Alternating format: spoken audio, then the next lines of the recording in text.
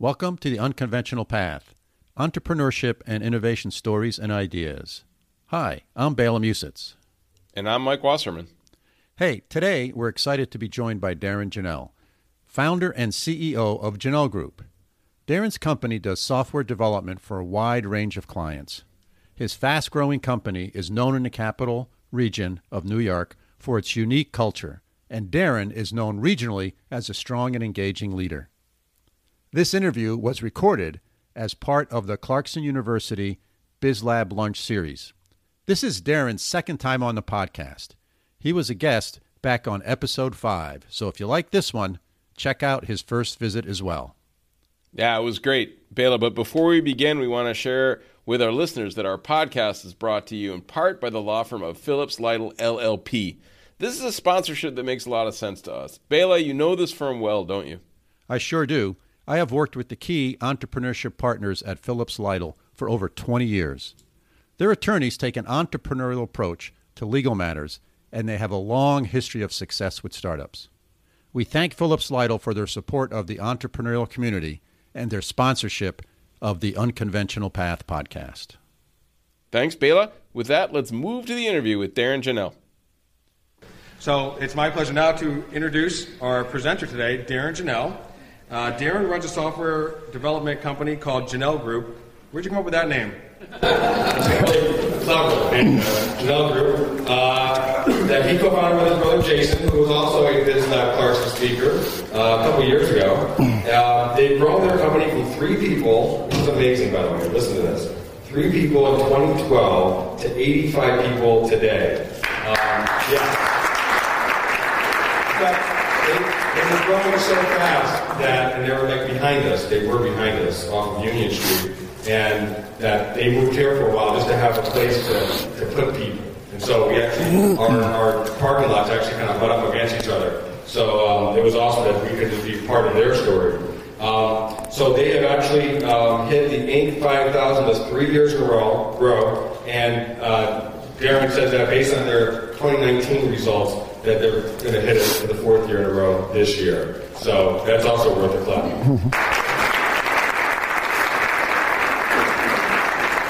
The Jahnel Group has won multiple Best Place awards, and they really have cracked the code on company culture. So please, give it up. Darrin Jahnel. Thanks, Rick. What a great intro. Thank you, Rick. I am fired up to be here today. What a great crowd. Schenectady businessman legend Walt Robb is in the crowd. I just had the opportunity to meet him, and they say when you meet your heroes, you have to be careful what you say. But I think Rob handled himself very well.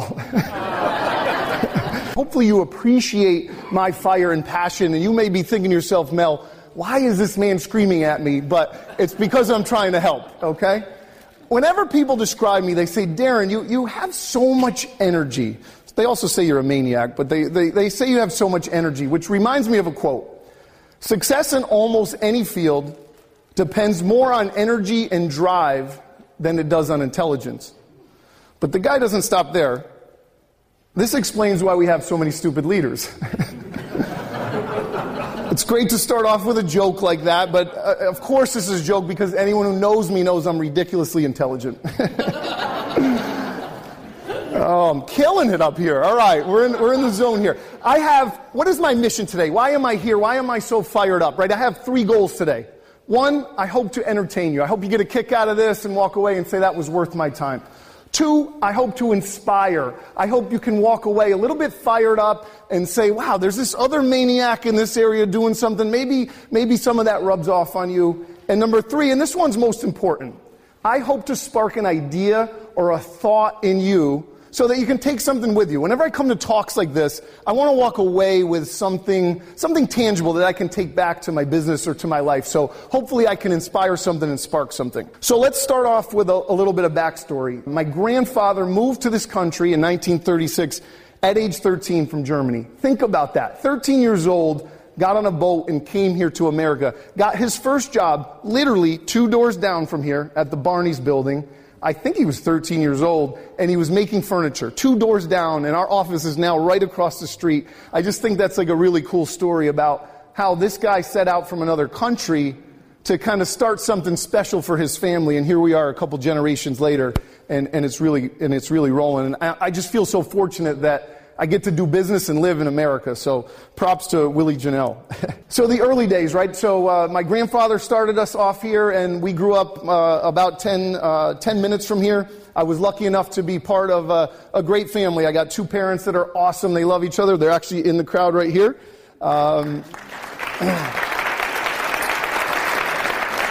And we just grew up in a happy home. They taught us hard work, and we just had a really great childhood. I also was lucky enough to grow up with my best friend. Wow, that was emotional. My brother, who's my business partner, we grew up together, and we were just inseparable from the beginning. We played sports a ton. We were absolutely obsessed with the game of basketball, right? We played on many teams together, and we were lucky enough and fortunate enough to play on some special teams over the years. And those special team experiences really shaped us and kind of shaped the way we do things. And we'll get a little bit more into that as we go, but that's kind of where we started. After college, we played ball, we played basketball right through college, and as I said, we were so into that. We were as obsessed about one thing as a young person could possibly be. But at the end of college, that's part of the story was over. That was done. So after that, we moved to New York City, and we took that obsession, kind of that some people have called us psychos over the years. We took that psycho drive and we applied it to something else. We applied it to our careers. We got jobs as software engineers down on Wall Street, which is actually a funny story because my brother and I had never even written a line of code. We didn't even know what an if statement was for the nerds out there who know what that is. And we talked our way into a training program with all computer science students. I remember the first day as the teacher was talking about the bare basics of programming, and we were just like, we have no clue what you're talking about. Everyone in the class is like, I don't know how these 2 guys talked their way into here. But we took that same obsession and we applied it to our software careers, and we caught up quickly, and we started to build a nice career for ourselves. And we were down there from 1998 through 2005. We did our graduate schooling at NYU. My brother went and got an MBA and started leading teams a little bit more on the business side. I stayed a little more technical and got a master's in information systems and stayed more on the programming end. During this time, we always knew that we wanted to be entrepreneurs. We knew that we wanted to run our own company. So we started many companies, probably about 5 or 6 or 7 different companies while working our full-time jobs. So side hustle, nights and weekends. And you should have seen some of these companies. These are some of the worst companies ever formed, ever. We started a business called yournextdermatologist.com. It was a website where you go to find a dermatologist. I took a day off from my corporate job and started calling dermatologists. And I was like, so like, do you like kind of maybe want to be on our website? And they're like, well, how much, I give them the price. They say, well, how much traffic do you have? I was like, well, nobody yet, but we're gonna have stuff. Needless to say, Your Next Dermatologist didn't work out. If any VCs are in the crowd and you want to buy the rights to that, I will sell for a sandwich. But as we went through this, right, we started to get a little bit better. Each business got a little bit better. I should say a little bit less sucky is a better way to say it, right? And then around 2005, I had created an educational software program that was pretty cool. So now we started to get it. We started to show this program to people, and people said, this is it. This is your business. Forget dermatology, right? This is your business. And so we started this program called Samson's Classroom. And, all this time we're working our corporate jobs. And so before we quit our jobs to do this, we said, let's see if people will buy this, right? So we take a week of vacation from work. We set up appointments with schools. We set up 12 appointments. 11 out of 12 of the schools are like, this is awesome. We're going to buy this, right? We're high-fiving in the parking lot. We're chest bumping. We're like, man, this is easy. We should have quit our jobs long ago. We're going to be rich, right? And so at the same time, my wife and I were living in Manhattan, and the plan was always to come back up to the capital region when it was time for a family. At that time, she got pregnant with our first kid. So she quits her job. I quit my job. We move upstate. We buy a house. We buy cars. We didn't even have cars down in New York, right? I'm all in for the monthly nut that it costs to raise a family, right? But I'm going to be rich, so no problem. Then I realized just because somebody says they like your product or they might buy it, doesn't mean you're actually going to get any money, right? We close 0 out of 11 of those verbals. 0. We keep pitching schools, same story every time. Oh, this is great, we should do it. I couldn't close a deal to save my life. I needed our business partner, John Keller, who's here in the front row, who can close deals, right? He wasn't around back then. I couldn't close a deal, and it was just the same thing over and over and over again. We went almost a year without making any money, and we ate through all of our savings, and we actually went 70 G's into credit card debt. This is a real spreadsheet. This is a spreadsheet from February 7th, 2007, and we were 70K in credit card debt. It's not all credit card debt. As you can see, there's 28K on Pop's loan. My dad, that's worse than credit card loans, though. I'll tell you. Although he still is our financier, but there's a difference between saying, Dad, we need money to do this amazing thing, or Dad, I'm going to lose my house if you don't give me 28 G's. So this is a real number, 70 G's. Every time I see that, I get a little bit sweaty and uncomfortable. But that was the low point, right? So I had to do something to get out of that. So I actually took 2 full-time contracts, 2 40-hour-a-week contracts, and I worked them for 11 months. 80 hours a week. It was, oh, goodness, it was hell, right? I got my wife in the house, the new baby. She's whining about money. I'm crying. I'm working. You think I'm pale now. You should have seen me. I was so pale. I didn't leave the house for weeks on end, right? But in 11 months, we paid the debt off. 11 months, we paid 70 G's off on the credit cards, right? And so I came out of the other side of that with a newborn confidence, right? This thing that we're all scared of, right? Well, what if I quit my job and it doesn't work out and money, da, da, da. Well, that kind of happened to us, and we were able to hustle our way out of it, right? If you're hungry and you're smart and you live in America, you can probably hustle your way out of it, right? So I always joke that I got a lot braver during that time. At the same time, we started to we started to figure out how to close deals with the educational software.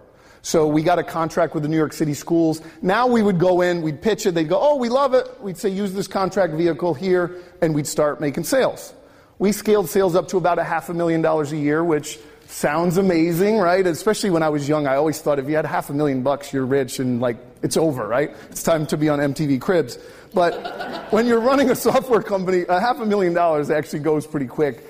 And so we just could never get over the hump with this business, right? We'd scale from 2 people to 3 to 5, back to 2 to 3. And it was a really long slog. So this is from 2005 when I quit my job through about 2012. Actually, Jesse is here, right here. Jesse Zwegenthal is our first employee. So it was myself, my brother, and Jesse. And it was the 3 of us just grinding through these years. The whole time we're doing this, though, we're getting calls from people in our network. People who knew us from grad school or New York. I mentioned, we're fairly intense. So people knew if you want something done, you call the Jahnel boys, they're going to get it done. So we were always turning projects away, focused on our own business. And then in 2012, we started getting exhausted. We said, look, we're already working 70 hours a week. Let's just take the next project that comes our way, and we'll kill it. The phone rang literally the next day with a project. We took it, and we killed it. The phone rang again. We took the project. We killed it. Phone rang again. We hired a young person and started to train them up. We've always had a passion for hiring young people and training them up. Phone rang again. Hired another person. And that's it. That's the end of kind of that story, right? The phone didn't stop ringing. We didn't stop hiring. We just kept delivering for clients. And that's when we were able to scale the team and scale the revenue and hit the Inc. lists and all of that. And that's an exciting story, right? That's kind of how we got rolling, right? Here's a picture of the early team, right? It's myself and my brother and Jesse. Our wives are in here. They were probably working 5 hours a week, but we wanted the company to seem a little bigger. I'm sure there's some entrepreneurs here.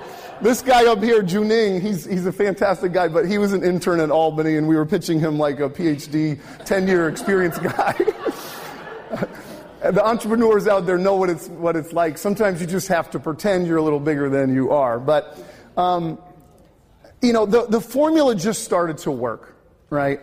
And so people always ask me, well, there's got to be more to it than that, right? It's not like, oh, the phone just doesn't stop ringing, They say, well, what's the formula? What's Why does it work? Why are you able to scale? Why are you able to do this? Why is your turnover so low, right? The stat I'm the most proud to share is that since we started the company, only 4 people have voluntarily left our company. In the software industry where people are constantly getting poached and jumping jobs for higher salaries, we've been able to maintain our team and maintain our superstars, which is really the key to the whole thing. So what's the formula? I'm going to try to share the 4 major principles that this whole thing is based on. And now the fire is going to get going, all right? So you guys in the front row, look out. Number 1, first and foremost, the right people. If you don't have the right people on your team, it is almost impossible to build something special, right? Send me into one of these, I got to watch what I say. Send me into certain companies, and if the right people aren't there, it's literally almost impossible. So when it comes to finding the right people, I recruit like a college football coach.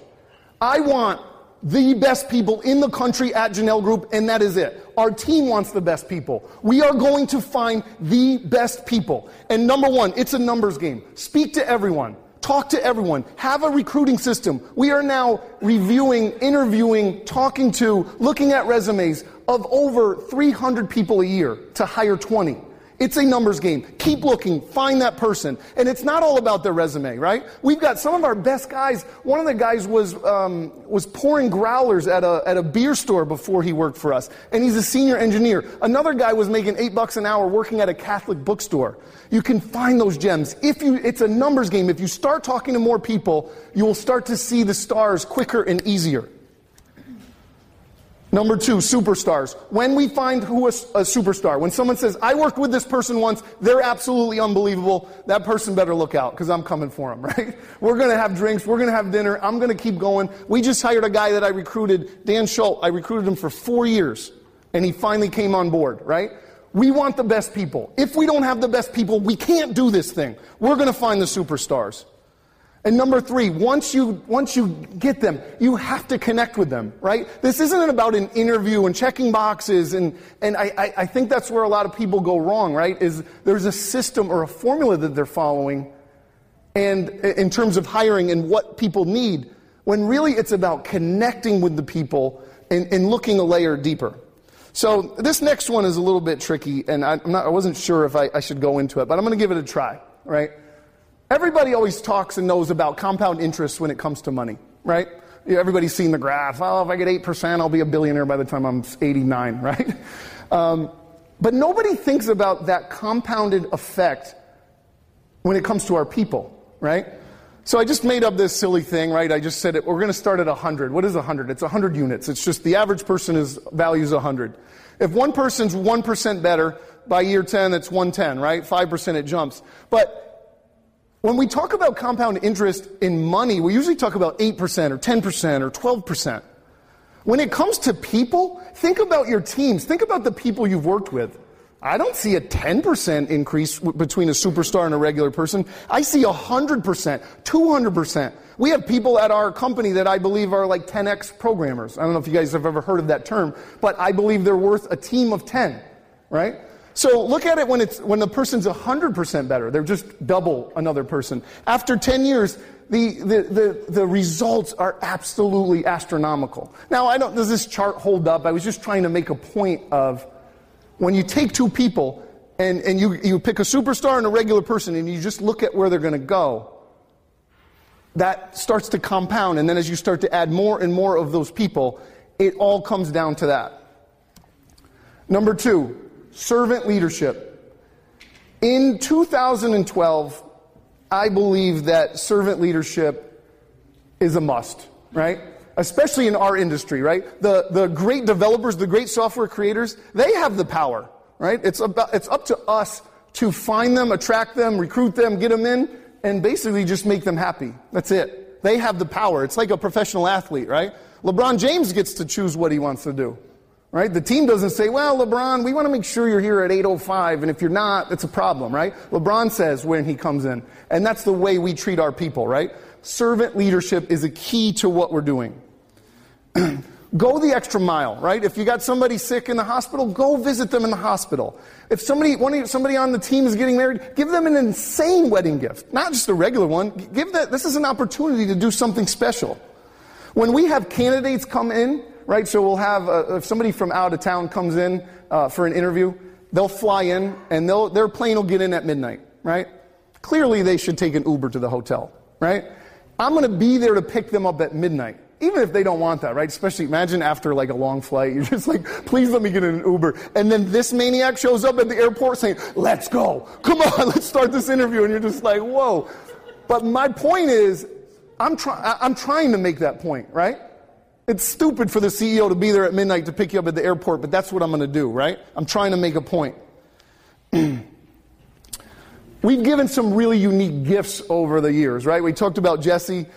This story sounds so cool, and then when I give you the details, you'll be like, it's not so cool. Jessie, when she was young, came to us, and she was running a sales, like a cold calling center for the educational software, and we set a target for her, and we said if she hit it, we'd buy her a new car. She was driving literally the worst car in America. And so she hit the target, and we bought her a car. I said no.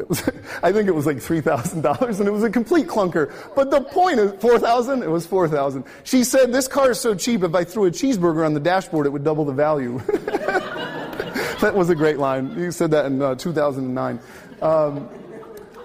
Right, so that's a silly gift, right? It's a terrible car. But to someone who's 18, that maybe, we tricked her enough where she's still here, so it worked, right? Let me give you an example of what I'm talking about, right? We've got a guy on our team named Jethro Brewer. We call him Jet for short. Jet grew up in South Africa as a musician. Jet's a great guitar player, and he's played guitar, I think, on 4 different continents. Traveled the world, right? Along his travels, a wealthy guy gifted him a guitar, a Fender Stratocaster. Right? That didn't mean anything to me. I don't know anything about guitars, but after doing some research, I found out that this is a pretty special guitar. And Jet loved this guitar and played it for years. But see, Jet had a problem. Jet fell in love with a girl from America, and he wanted to move to this country to start his life. That wasn't his problem. His problem was he was broke. He didn't have any money. Jet was broke as a joke, okay? He had one thing of value. It was that guitar.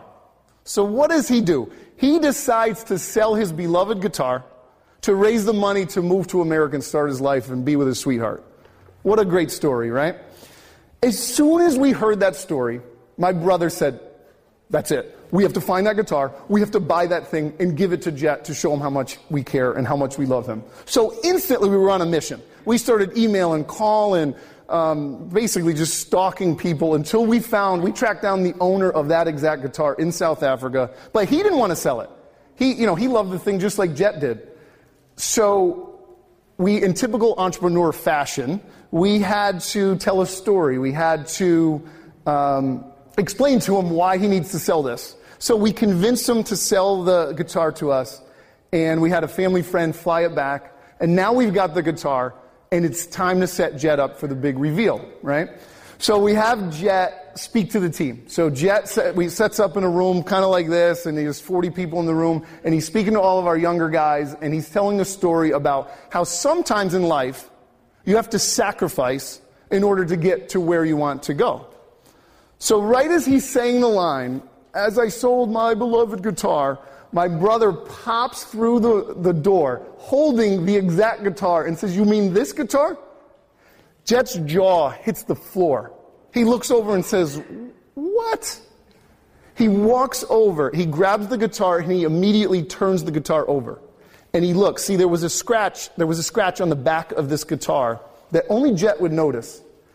And he moved his finger down and he found the scratch. And when he saw the scratch, tears welled up in his eyes, and he said, you found her.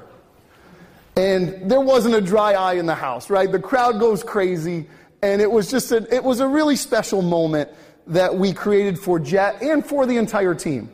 And there's a picture of Jet with the guitar. It was just an awesome moment. And those are the type of things that I'm talking about, right? Number 3, the third principle of the Jahnel Group formula is extraordinary experiences.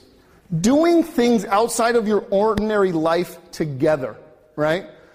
This is something that we specialize in. And we had to manufacture all of this at the beginning, but now it's taken on a life of its own. The team is doing all of this stuff on their own. These guys are connected. They're going river rafting. They're running Tough Mudders. They're going to camps together. They're having costume contests. I was literally looking through for pictures for this, and I have like 1,000 pictures, right? I didn't even have enough. We go on this annual trip to Frenchtown, New Jersey every year, where we take over this hotel, and we just have an absolutely amazing night. When I tell my college buddies, right, I talk to my college friends, and I say, you got to see these trips. I mean, this is literally just as much fun as we had back in the day. And they say, there's no way you're traveling down to Frenchtown, New Jersey with a bunch of nerds and having as much fun as we had back in the day. And I'm like, dude, you just have to see it. It's absolutely unbelievable, right? And when you think of your own life, right, think of some times where you did something really special with somebody. Maybe you went on a trip to another country together. Maybe you went away to a camp. It was a different experience. And you got connected with somebody, right? It fast-forwarded your friendship and sped it up. And if we're intentional about these things, we can kind of manufacture this stuff. Number 4, and this one is my absolute favorite, is struggle, right?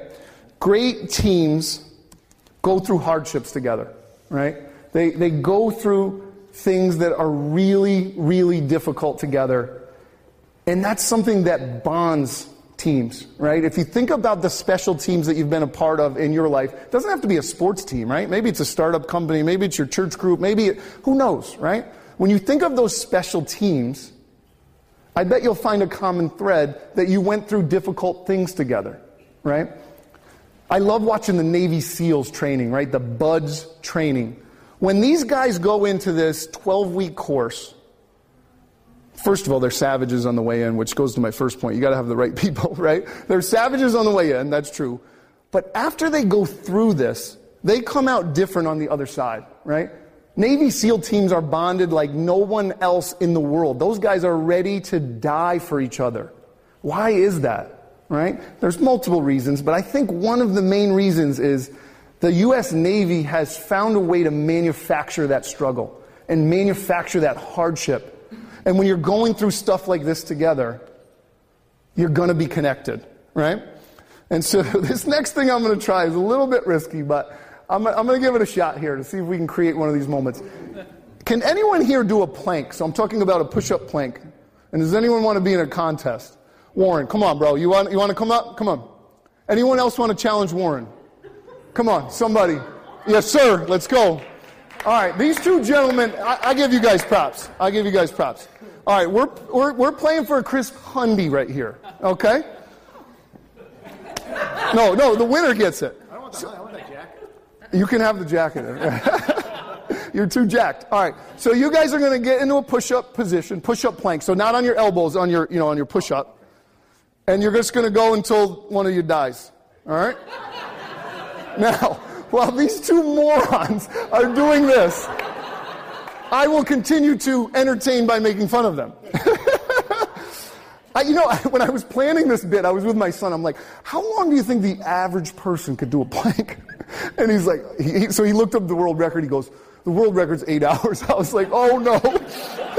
Well, really, I would need 2 people to do to do 8 hours in order to ruin the bit, right? I'm hoping one of these guys dies after a couple minutes here.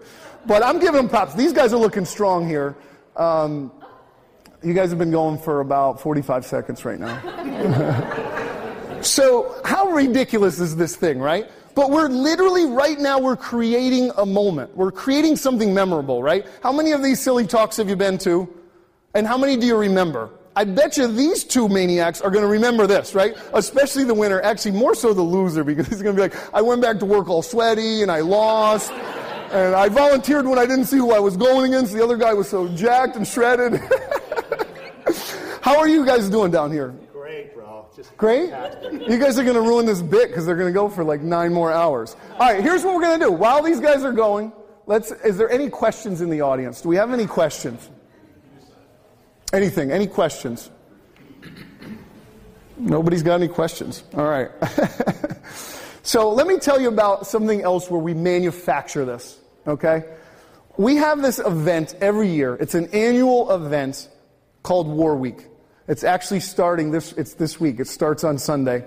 And War Week is an annual event where we challenge everyone in our company to put in the best week of work of their entire life. For 6 days, it goes from Sunday to Saturday. And it's not about their 9 to 5. I mean, they have to do their 9 to 5. They do their 9 to 5. But everybody picks a project. So you can work on anything. That thing that you've always wanted to do. You could build a piece of furniture. You could learn to try to ride a unicycle. One of my guys here, John Keller, is a type 1 diabetic. He implemented this thing called the open loop system, where his glucose monitor speaks to this other device that speaks to his phone, and it manages his blood sugar. His system now is working literally almost like a regular pancreas. Is that fair to say? He did this 2 years ago. He came in and said, man, these guys are good. He came into my office 2 years ago and explained this plan, and I was like, War Week's usually not like risking people's lives. But he implemented this system, and he lives on it. He's been living on it for 2 years, and his doctor can't even believe it, right? That was a War Week project. One of our guys 2 years ago built a 3D printer. He actually got a kit, and he put it all together, and he soldered the wires together. We've seen some of the most amazing things done on War Week, right? And we've had this is the craziest part about that whole story. It goes for 6 days, and these are the numbers last year. We had, how you guys doing, all right? Do you have like another minute or two in you? We'll find out. Oh my goodness, this is impressive. So last year, I think we had about 70 people on the team at the time of War Week. We had, I could get these numbers wrong, but this is roughly correct. We had over 15 people do 100 hours in 6 days. We had another 30 people do over 80 hours, right? And this sounds like some kind of crazy brainwashing cult, I'm sure, right? But there's no pressure on anybody to do this. These are their own projects, right? So everybody crafts up their idea, and they can work on what they want. And when people come out the other side of that, they're changed, right? First of all, that was an extraordinary experience that they shared with their teammates. They went through struggle together, right? And it's not just hard work. We're also partying, and we're having great food brought in, and Friday's a beer pong tournament. So next Friday, if anybody wants to get in the beer pong tournament, hit me up. How you guys doing? Great, bro. You got more in you? You owe me beer, you know that. All right, here's what we're going to do. This went way further than I wanted to. You're both getting $100. All right? It's over. You're good. Warren, I got one in my, here you go, man. Checks in the mail? No, I got one over there for you after. No. I only had one hundy that he got. I know Warren, so the check's in the mail to Warren. So that's pretty much what I wanted to get through. I wanted to share those principles of how we've built Jahnel Group, right? Our business, everybody says, well, what's your business model, right?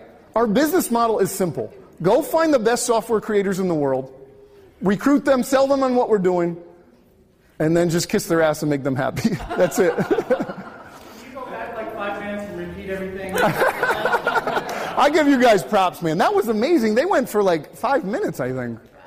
I lost track of the time, but that was close to 4 or 5 minutes. I was hoping to get some weakling up here for 45 seconds. And be like, we created and raised the champion's hand, but you guys are too much of studs for me. So I got a question. Yeah, sure.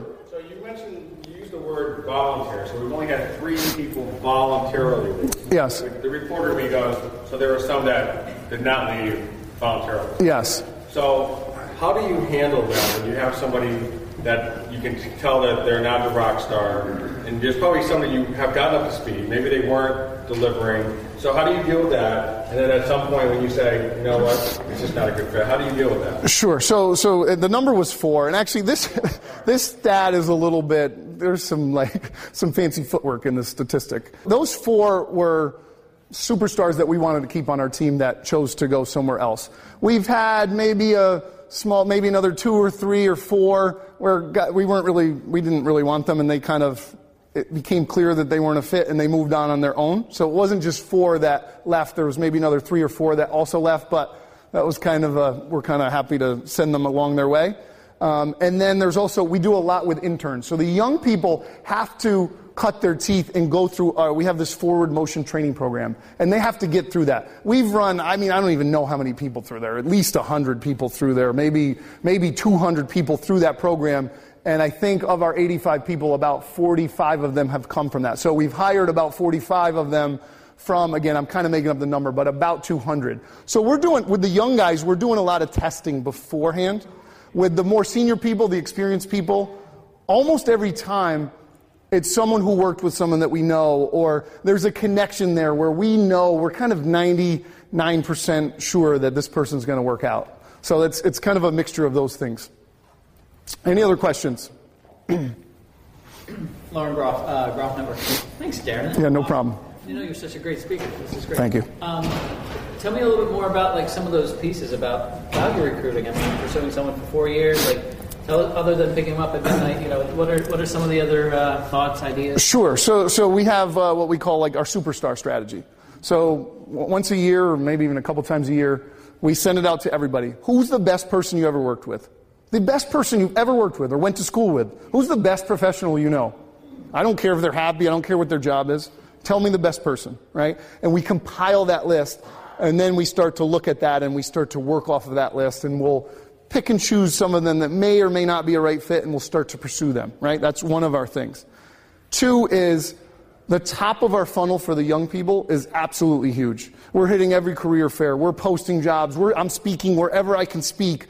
And we're spreading the word to everyone that we know, right? And I will say the same thing to this crowd that I say every time. If you know that kid, that young, smart, special person, that special guy or girl who's a nerd and has done calculus in 10th grade and they're just out of place and they need something special to go to, send them to me, please. Email me directly. Send me their name. I want to speak to them. It's amazing by just putting that out into the universe how many really special kids have come our way. We hired a kid in 8th grade.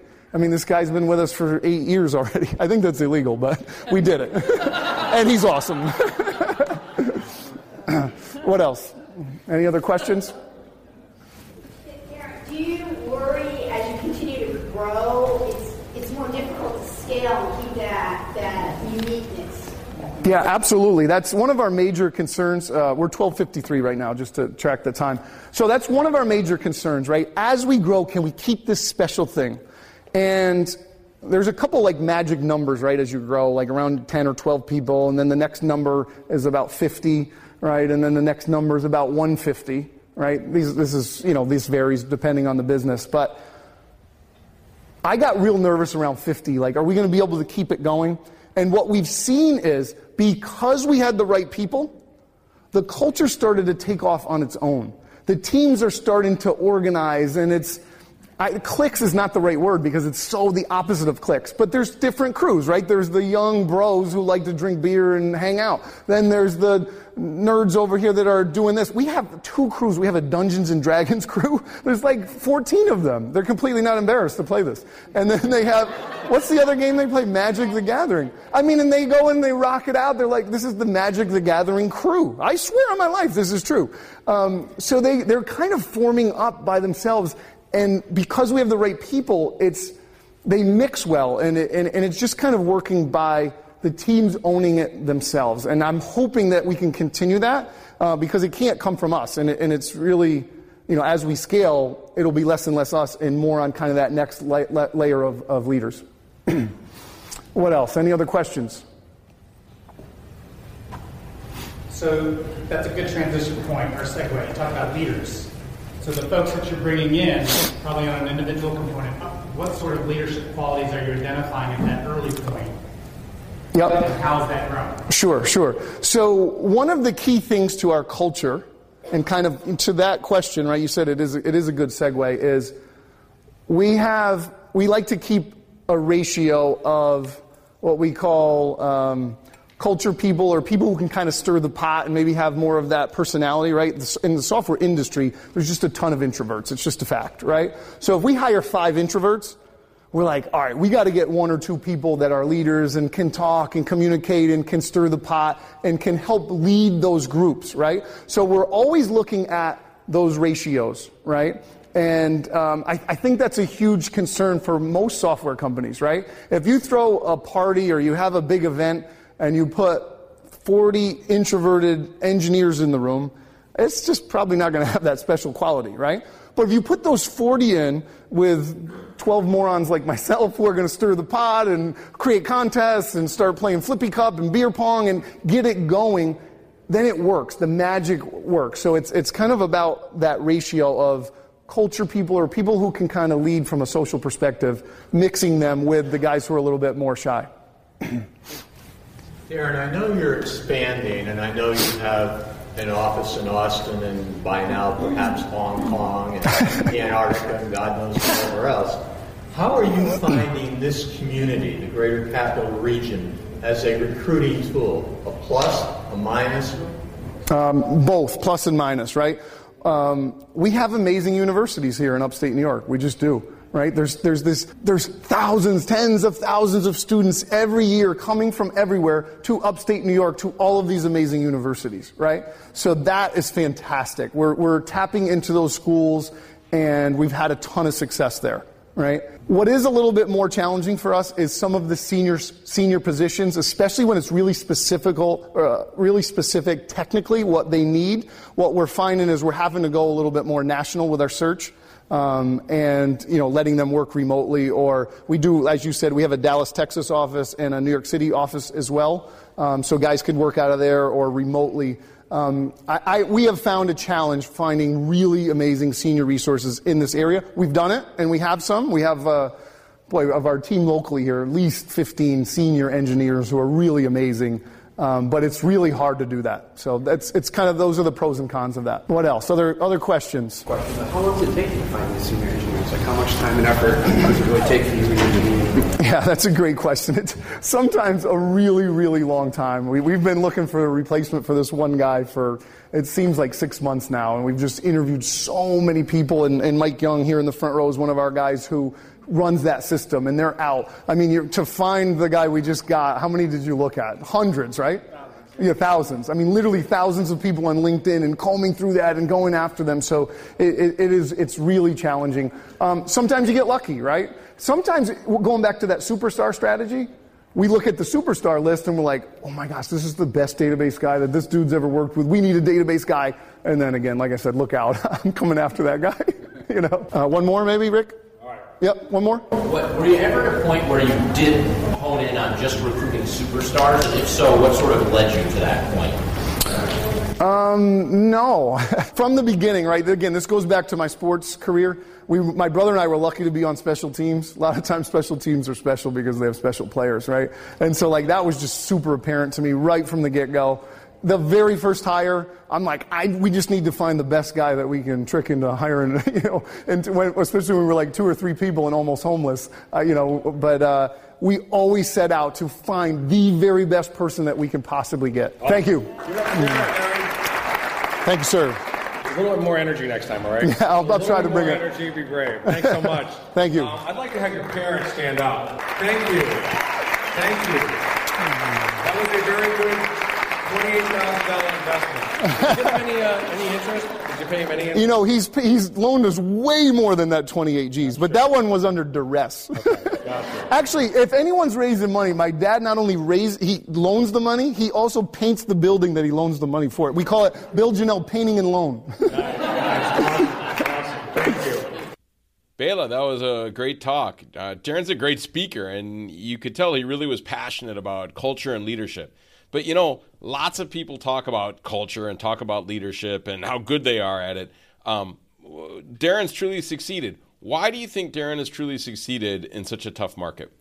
Well, I think it's because of the culture, I believe, that they have built in that business, and because of Darrin's leadership skills and his energy, right? You can't walk into a room with Darrin without sort of feeling that energy vibrate off, right? He just buzzes that energy all the time.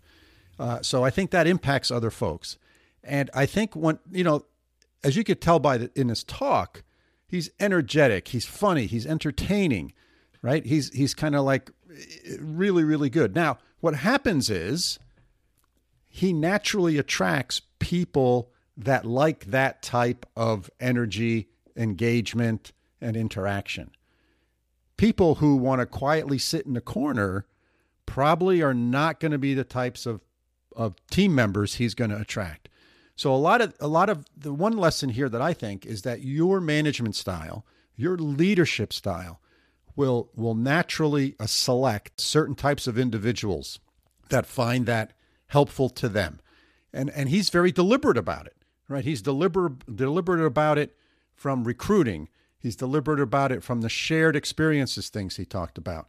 So there's a lot of things that they're very deliberate about. And I think he and his brother, and his brother was a guest on the show as well, back a number of episodes ago. And Darrin's been on twice now.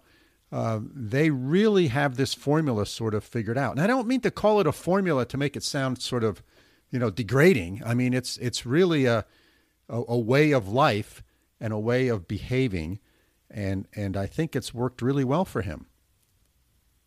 Yeah, this idea of investing in your culture is really, really important, because I've heard some great speakers talk about servant leadership, and one company that really does this really well is called Zingerman's. It's a family of food-related companies in Michigan, where I grew up, and I heard Ari Weinswag, the CEO and the co-founder of that group of companies, talk about servant leadership, and it's a big part of his job, and it's a big part, I think, of Darrin's job. He invests a lot of time when maybe he could be doing more operational or more financial or more client side work. And instead you say, no, I'm going to spend time and I'm going to invest money in the culture, in these servant behaviors, in these gift giving, in these celebrations, in making time for people when they're struggling, and for opening up when you're struggling to give people a chance to help you. These are easy to read about in a book, but I think to actually enact them, you have to really commit time, energy, and money to doing this. And I think, as Darrin would tell you, and I know a lot of the other proponents of servant leadership, it really pays off in terms of productivity, loyalty, understanding your customer, going the extra mile, engagement, all of these things that you want. If you want to be a customer-focused organization, first you have to be centered on your employees and on your culture. And then when everybody's pulling in the same direction, then it becomes very easy to serve your customers well. Yeah. When you think about, as a leader, you have to make a choice. Where are you going to spend your time? So things like sales, things like operations, finance, those things you can delegate. You can find people to do those things. To do these things that Darrin talked about, right? To kind of these leadership skills, building the culture, recruiting, right? Recruiting like a college coach, right? You can't delegate that stuff, right? You have to do that stuff personally. Servant leadership, right? This notion of gift giving and being present, celebrating together, creating these moments and extraordinary experiences, right? You as the leader have to be there. You can't delegate that. Those are non-delegatable, if that's a word, tasks. And I think that's one way to look at this. Right? You can delegate doing the books. You can delegate doing sales. You can delegate, doing quality assurance and all those other operational things in a business. But this stuff, I think if you want to be genuine, you cannot delegate it. So I think that's a way of looking at it and helping you make that decision. Okay, where am I going to spend my time as a leader of a business? Agreed, Bela. So, yeah, some really good takeaways, I think, for the audience in terms of how to really build a unique culture that gives you an advantage in the marketplace, both in terms of attracting employees, retaining employees, and then having those employees be motivated to serve their customers so well and to really run through walls for you. I think it makes sense. It's logical, but the amount of investment that Darrin makes, I think, is something that we can all take away from to say, yeah, you can talk about it, but this is what it takes to actually do it. Yeah, yeah. And look, they're in a tough business, right? They're in the billable hours business, right? They have to go out and get contracts with other companies, and then they need to deliver.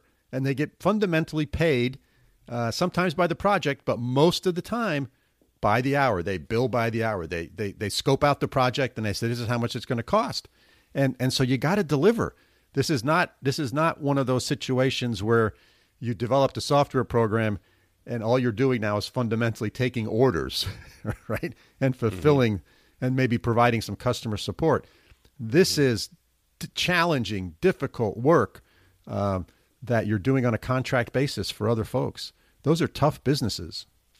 Yeah, and you're not relying on low-cost labor all over the world, right? He's got a group of people, right in your neighborhood there, right? Yep. That's there. Yeah, that's in the office. That's working together. So it's not a low-cost model by any means. Right. But it goes back to his philosophy of getting the superstars. He's willing to pay for superstars because remember he talked about that when he made that little analogy about interest, right, and compound interest, right? So when you get a superstar and they're 15% better than everybody else, right, over 5 years, that 15% compounds itself really, really drastically. And I thought that was an interesting way of looking at it, right? I would bet that most people don't look at it that way. They say, I can't afford a superstar. A person's too expensive. But Darrin looks at it just the opposite way. I want to find those superstars. I want to hire them. And then I want to figure out how to keep them here. So I think, it's a great philosophy from a leadership perspective that he has put together. Yeah, it's strategic human capital, right? To use the fancy buzzword for it. Yeah. A lot of people talk about it. Like you said, a lot of people talk about the things that Darrin talks about, but Darrin actually puts them into action. So I think that's really great. Yeah, cool. All right, what do you think, Bela? Time to wrap it up? Sure, let's wrap it up.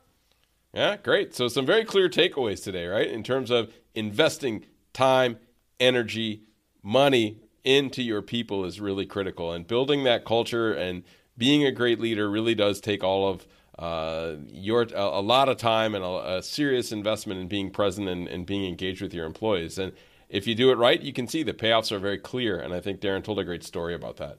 So listeners, we're happy you joined us in our podcasting adventure for this week, and we hope that you found the last hour interesting and thought-provoking. At this point, we'd like to once again thank Phillips Lytle, LLP, for sponsoring our podcast. If you need good, solid advice starting, funding, or selling a business, whether you're a single-person startup or working on a 9-figure exit, Bela and I confidently recommend the attorneys at Phillips Lytle. Hey, Bela, what's the best way for listeners to get in touch with them? So for more information, contact Rich Honan, who is a Phillips Lytle partner. You can reach him on his telephone at 518-618-1225 or via email at rhonan@phillipslytle.com. Of course, we will have all of his contact information in our show notes. Well, thanks for joining us this week. If you have questions about what we've discussed, suggestions about future topics or potential guests, please do get in touch with us. Our email is bela.and.mike@gmail.com. And if you haven't already, please do hit that subscribe button on your favorite podcasting app. We have lots of great guests in the pipeline. So until next week, signing off from upstate New York, have a great week, Mike. Sounds great, Bela. And that's it from over here in our rainy and gray Münster, Germany. Have a great week, everybody.